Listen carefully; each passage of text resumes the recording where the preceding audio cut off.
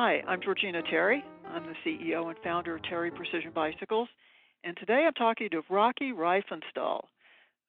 Hopefully that name means something to all of you because this guy is the master of long-distance riding in pretty extreme conditions in Alaska.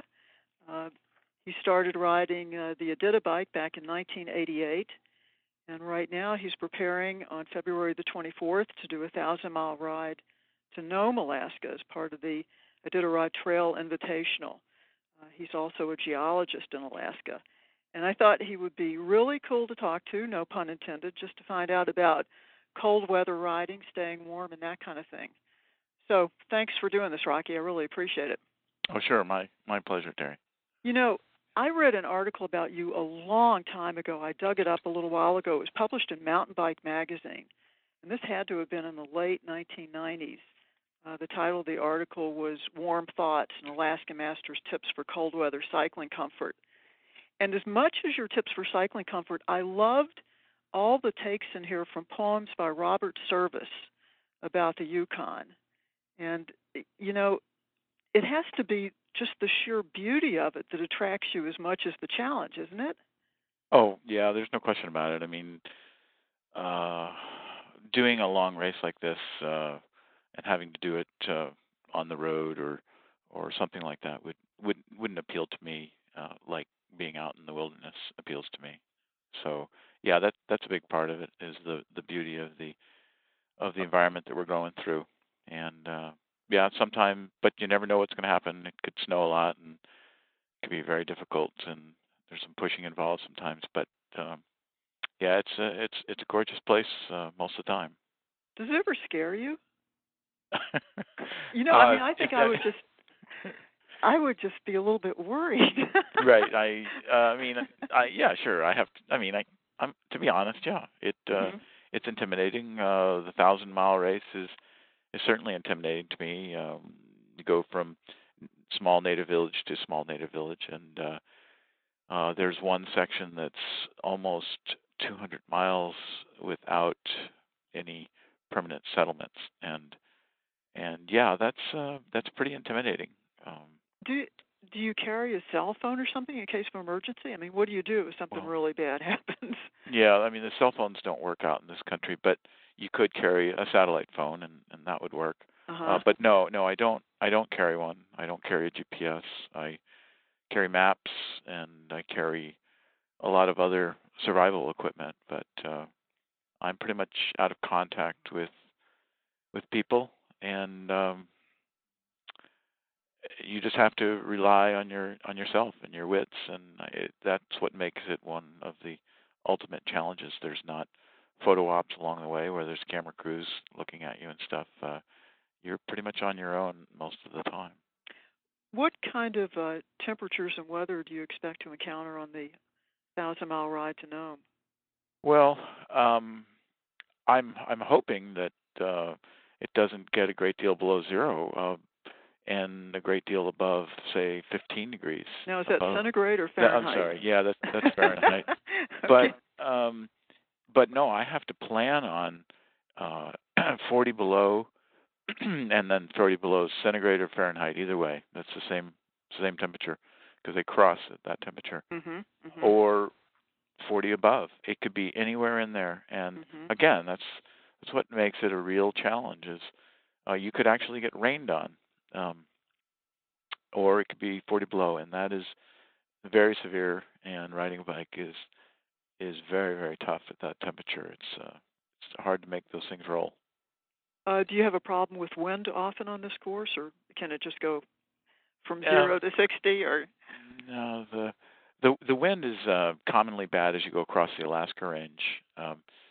So it's one of the the highest mountain in North America, of course, is not so far from where we go across the pass, but it's almost always windy up in there and pretty tenuous conditions there.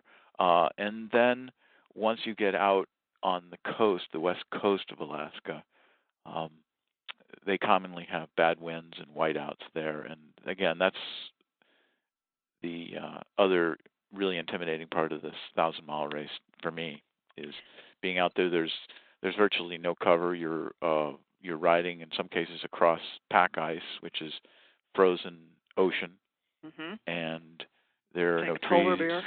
bear. Well, yeah, not too many polar bears that far south, Right. but nonetheless, the wind and the unknown out there is. You know that Right. you had when you started mentioning pack ice, and then I thought of polar bears, and then I thought of a show I watched on Nature last night. It's kind of an off-the-topic question, but as a geologist and having spent as much time as you do in Alaska, do you see any effects of global warming there? I mean, Oh with yeah. respect to this race, has it affected it Oh, over the years? I mean, I think that the the winters have been demonstrably warmer here, and I mean that's substantiated by over 100 years of weather gathering that temperatures they've been doing in Alaska. But um, I mean, as far as this race goes, there might be a little warmer weather, but um, sometimes there's a little open water on some of the big rivers, even the Yukon River, which is will be gone. Some places where it will be as much as 2 miles wide. So, got to keep your eye open for open water. Don't want to go in there. When you were talking about windy conditions, I was thinking about what it's like riding here in upstate New York in winter, which of course is nothing like it is there. You know, you get a 20-degree day here, and if the roads are dry and the sun's out and there's no wind, it's really very pleasant. But as soon as it gets cloudy and the wind comes up, Sure. it is, whoa, it really changes. So how do you dress for this when you're Yeah. out there?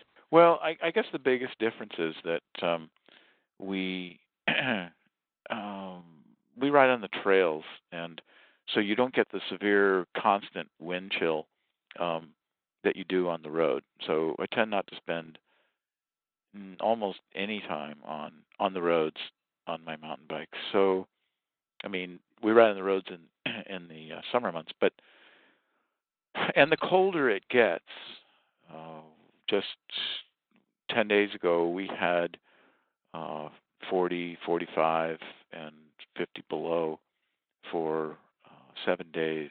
And let me tell you, when it gets that cold, um, the bike doesn't want to move. I have one of the Power Ops watt meters on there, and Mm-hmm. you're putting out more watts and you're going slower. So that's kind of how you stay warm, I guess. Um, and so the wind chill goes way down, like in those circumstances. Then of course, you've got pogies which your hands go inside of to shield you from the wind, and again, being on the trails makes a huge difference. But basically, you want windproof fronted clothing and breathable back, and for multi-day or 5-6 hour or longer rides, I'm really sold on vapor barrier shirts. Hmm. Um, Describe are those a little bit more, vapor barrier shirts. Well, a lot of people are familiar with them on their feet. In fact, some people will, even roadies, will stick their feet in plastic bags. Yeah, I've done that. Yeah, and so um, what's happening there is, number one, you're keeping the wind off of you, and number two, um, you're stopping all evaporative cooling. So Mm-hmm. your body perspires to cool, and when it does sweat, then as it evaporates, you cool a lot. Well, a vapor barrier shirt is a shirt that doesn't let any moisture out except at the wrists and at the waist, and maybe out the neck, and you can vent it with the zipper. So it's like But wearing a plastic bag almost? well, it's like wearing a plastic bag, except it doesn't feel like a plastic bag because RBH Designs makes a fabric that has a nice hand to it, and so it feels far from a plastic bag. I mean, it feels reasonably comfortable given the fact that you're not evaporating all that. And so the important part is when it's really cold, what happens is your body's sweating, and you put off that moisture, and you've got all these clothes on, and pretty soon your body's heat can't push that moisture away and wick it through the material, and so it freezes partway through your clothing. Mm-hmm.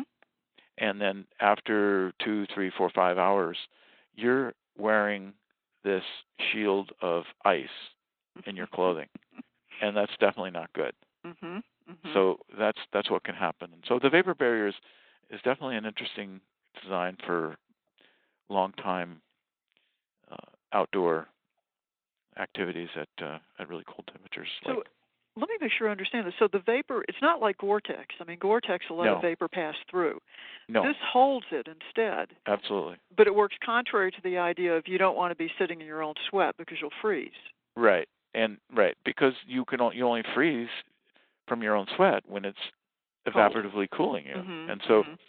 yeah, I mean it takes a little while to get used to, but and all of your insulation stays completely dry. Mhm. Mhm. And that in the long run you get to wear a lot less clothing, and you also for long events you use much less water. You have to take in less water because pretty soon your body is at a comfortable humidity Mhm. and stops sweating so much. So I mean I've used this for 5 races, 350-mile races out there now, and my brother's used it in his 100 or 300-mile races. My wife's skied 350 miles out there with this on. There's a lot of people using it.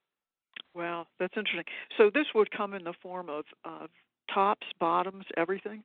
Yeah, tops, bottoms, socks. Yep. Wow, Yeah. incredible. What do you wear on the outside then? If this is the inner stuff, or is it the outer stuff as No, well? this is the inner stuff. Yeah, like the base layer. Yep, I wear I essentially wear nothing underneath it Mhm. on top. I just wear a little cut-off turtleneck so that I have something to protect my neck and Mhm. chest if I zip down to my stomach if I'm wanting to cool off. And then I just wear a Bianchi winter jacket. They call it a winter jacket. So I wear an extra large jacket, and that's essentially my only insulation. Then I use Patagonia Dragonfly jackets over top of that, and if I wear 2 of those tiny light Dragonfly jackets and that little insulation of a winter jacket, winter roadie jacket, so it can't be too serious. I'm good down to probably 20 below. Well, on your hands, you talked about the what do you call the things that go over the ends of the handlebars? Little cozies, Pogies. pogies. Do you wear gloves in addition to the pogies? Oh yeah, yeah. Um, you wear gloves, and then if it gets severely cold, 20 below all day or much colder than that, then you keep mittens in there too, Mm-hmm. to keep your hands warm. And also, a lot of people, myself included, have gone to wearing latex gloves. Hmm. So you wear a latex glove as your base layer, and then you have no evaporative cooling on your hands. It's a phenomenal difference. It sounds really weird. And no, it's obviously field tested. Oh yeah, it's definitely tested. And then you pull your hand out to do something, and you don't get that rush of cold from the evaporation. And yeah, I mean even roadies could try it in the winter because it's windproof and there's no evaporative cooling. Interesting. How about your head? What do you do there? That I use a thin balaclava that's comfortable against my skin, and then depending on temperatures, put another one on, and then I have a windproof uh, balaclava that goes over that. It's an OR Gorilla, which Velcros open so you can completely vent, or it closes and then it has a thing that goes over your nose. Um, and this year I just had somebody take a second gorilla mask and balaclava basically, and sew a wolf ruff around it. So I'm down in this little hole, and so those things are unbelievable for wind, and also your moisture catches on that stuff and then just falls right off. It doesn't ice up. Your head. Is there any room for a helmet with all this stuff on your head? Well, no, there's not, and there's 2 ways to look at the safety issue there. One is if you run into a tree, which in many cases there aren't a lot of, but it would be a problem. But on the other hand, not having a helmet allows for a lot better temperature regulation and kind of a safety from frostbite. So when I'm out on the multi-day things, we're on trails and they're relatively safe. I mean, it's just a lot of snow. So if you crash right. out, basically you just auger into a bunch of snow, and being able to adjust your heat from your head, which is so important, is so much easier. But I don't condone riding around without a helmet. But Right. But when I commute, at these temperatures, I always wear a helmet. Sure. Right. I mean, it makes sense. I don't think anybody's going to hop on you for not wearing a helmet in this kind of situation because it really is a totally different kind of riding. Well, sure as heck, Norva or USCF doesn't want to have anything to do with this race. I can tell you that. So. Oh, really? Oh no. No, not really. What's the most memorable ride you ever had doing one of these? Is there any one ride or one event in a ride that just stands out? Oh, I don't know. I mean, there's been a couple where it was a race down to the wire, if you can believe that, for 100 or a 200-mile race, and it was just a race of attrition right to the finish, and having won a race once like that, it's kind of meaningful because you were able to keep it together under pretty high intensity, and that was just a 100-mile race when they used to do a 100-mile version of this. But I guess the most, well, there are two that were really stand out, and one is I did the 350-mile race one year in 2000 after winning the 100-mile bike race, and the next weekend was a 350-mile race, and I did that with my brother on foot. And so we pulled sleds and walked 350 miles across the Alaska Range. And, we won the race and didn't set a record because we had a bunch of 16 inches of new snow. But doing that with my brother, and I've done many, many trips, thousands of miles of trips with him, meant a great deal to me. And he had to wait for me because I was kind of the biking guy and he's the hiking, climbing guy. So, and I guess the other one was I learned a lot about myself and about a lot of things when I was just having problems digesting and couldn't eat, couldn't drink. It was well below zero on the north side of the Alaska Range, and I was completely shattered and stopped to build a fire and built the fire next to the trail. I mean, there's nobody. I mean, you're just not going to see anybody. And I just got very distraught and very tired, and I kind of gave up. And I just laid down. I didn't care anymore. And that was kind of a sad time because I'd like to be able to say, well, it wasn't a very macho time. I mean, I'm not trying to be macho, but I mean, you just, wow, I just gave up. And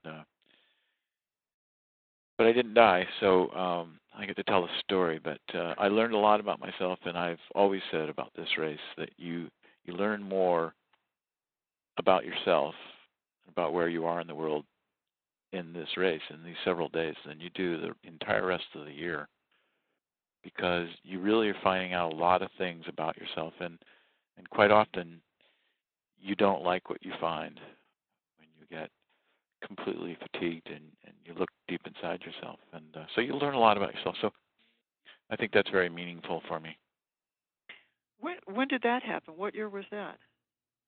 I don't know honestly what year it was. It was probably in 1998, I think. Well, the fact that you keep coming back and doing these must mean it wasn't too devastating. Well, no, I mean, I like I said, I kind of psychologically, and more psychologically really than physically, I just gave up. And you just have to realize that your mind can make your body do a lot of things that you never thought that you were capable of, and it's kind of those things that I mean, people run marathons because they never thought they could do it. And this is kind of just a stretch from that. I mean, I've lived in Fairbanks for 30 years, and what the heck, I might as well do their big human-powered race, right? Right, exactly. I think a lot of people are going to wonder, what do you eat on one of these rides?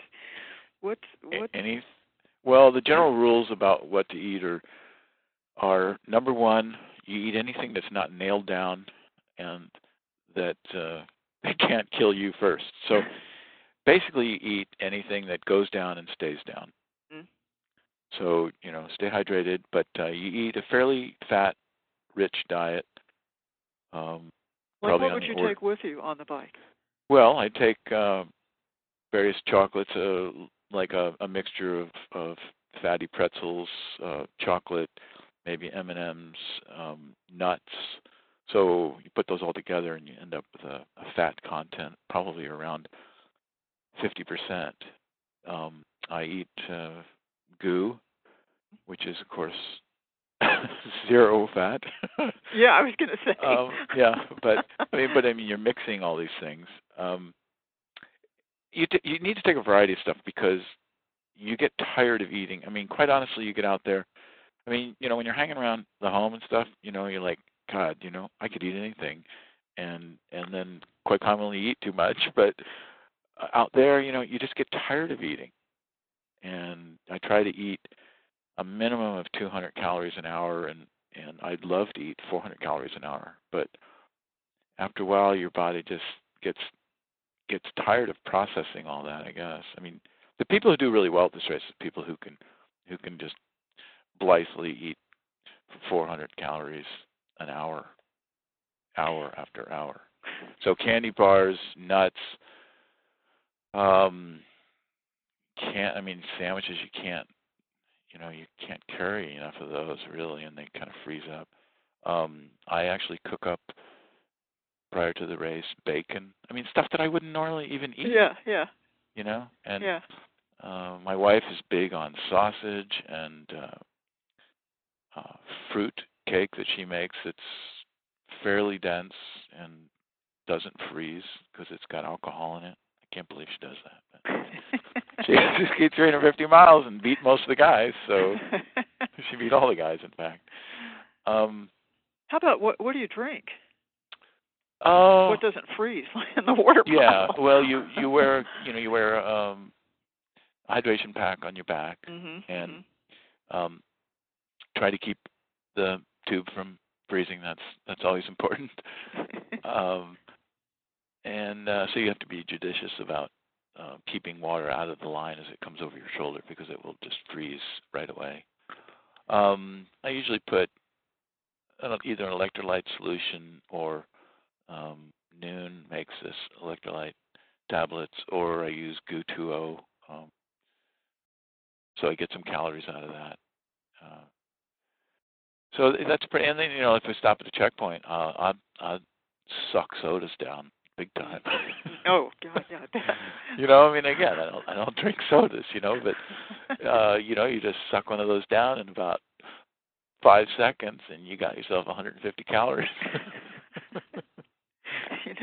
The person I interviewed before I interviewed you talked a lot about the difference between cycling to eat and eating to cycle, and I think we're getting into that now. Yeah. Oh my gosh.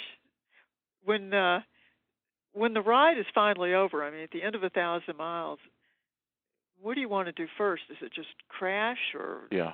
Yeah. I think it's pretty much crash. Uh-huh. Yeah.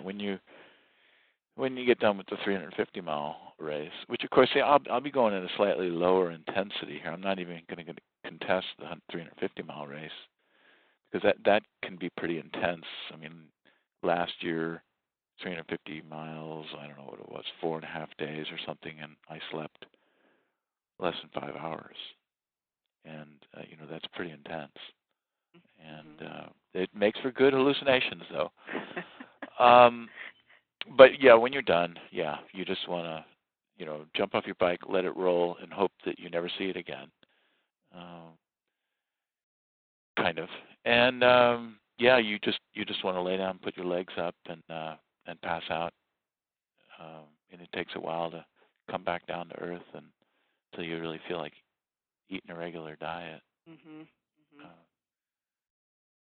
but it's quite the exhilaration to finally get finished and realize you've accomplished something. Well, it sounds amazing. It sounds absolutely amazing. Just reading about it, looking at some of the photos you sent, I feel a chill coming right down my spine, and I'm not even there. Well, this year I'm gonna try to record the entire race on a Cyclops, Power Tap, idea. and they're making special arrangements so that I'll have enough CPUs to central processing units on the handlebars, because they only can store 30 hours at the moment. They're making a new model, but so we'll figure out how many kilowatts I've put out over these days. It'd Wow. be kind of now kind that's of going to be. Hopefully, you'll post that on the website when you get. Oh yeah, I'm sure we'll get that out there. Could be that interesting. should be fantastic. Yeah, and there'll be some information I'll be calling into my website, which is arcticrecreation.com, which is ARCTIC recreation.com. Yeah, we've got a link to it right here on our Oh, website, you do? so people can get there. Yeah, and I guess one of the reasons we're doing this interview is because you and I have been doing some kind of business together for a few years, and right. I'm happy to say I'll be riding your fly tie again, and all right. it's a lot of time in the saddle, and I wanted a comfortable one, so that one's working out pretty well. Thanks, I appreciate that. I'm glad we can be a part of it. That's great. That's right. Well, that's something that keeps me going, is all the people who are supporting me on this ride. Well, I think we all feel like we're kind of vicariously a part of it, so that makes it all the better. Well, Rocky, I think that's about it. I can't think of anything else I'd like to ask you, unless there's something you'd like to tell me about or add to the no, conversation. I mean, I guess what I do is a little more extreme than what maybe most people do, but living in Fairbanks kind of breeds those kind of marginalized or marginal people. But riding is riding, and everybody. The important thing is that I've got bumper sticker on the car that I drive maybe once every couple of weeks, and says I ride a bike. It says, which equals one less car. So biking has just been my love for 25 years, and I'll just keep doing it as long as I can. Oh, that's great. I think one of these Robert Service poems may kind of describe you a little bit too. He has one. He says it's the winter, and he concludes by saying, "The stillness, the moonlight, the mystery. I bade him goodbye, but I can't." And when I think of you riding all these rides again and again, I don't think you're ever going to bid this goodbye. Well, most years when I get done, I've been known. My wife keeps telling me. She says, every time you finish it, you say you're never going to do it again. And then it's probably about 3 weeks, and I start planning for next year. I think we all know that feeling. Yeah. Well, anyway, Georgina, I'll be out there, and you send me your warm thoughts over the next couple of weeks. I'm planning on 21 days out there. I hope to be riding my bike at least 18 hours a day. Wow. And if I can do it in less, that would be great. But so I'm not disappointed. I'm just going to say 3 weeks. Well, we'll all be thinking about you, that's for sure. And best of luck. Okay, thank you. Thank you again. I really appreciate it. Take care, Rocky. Nice talking to you, Georgina. Okay. Thanks.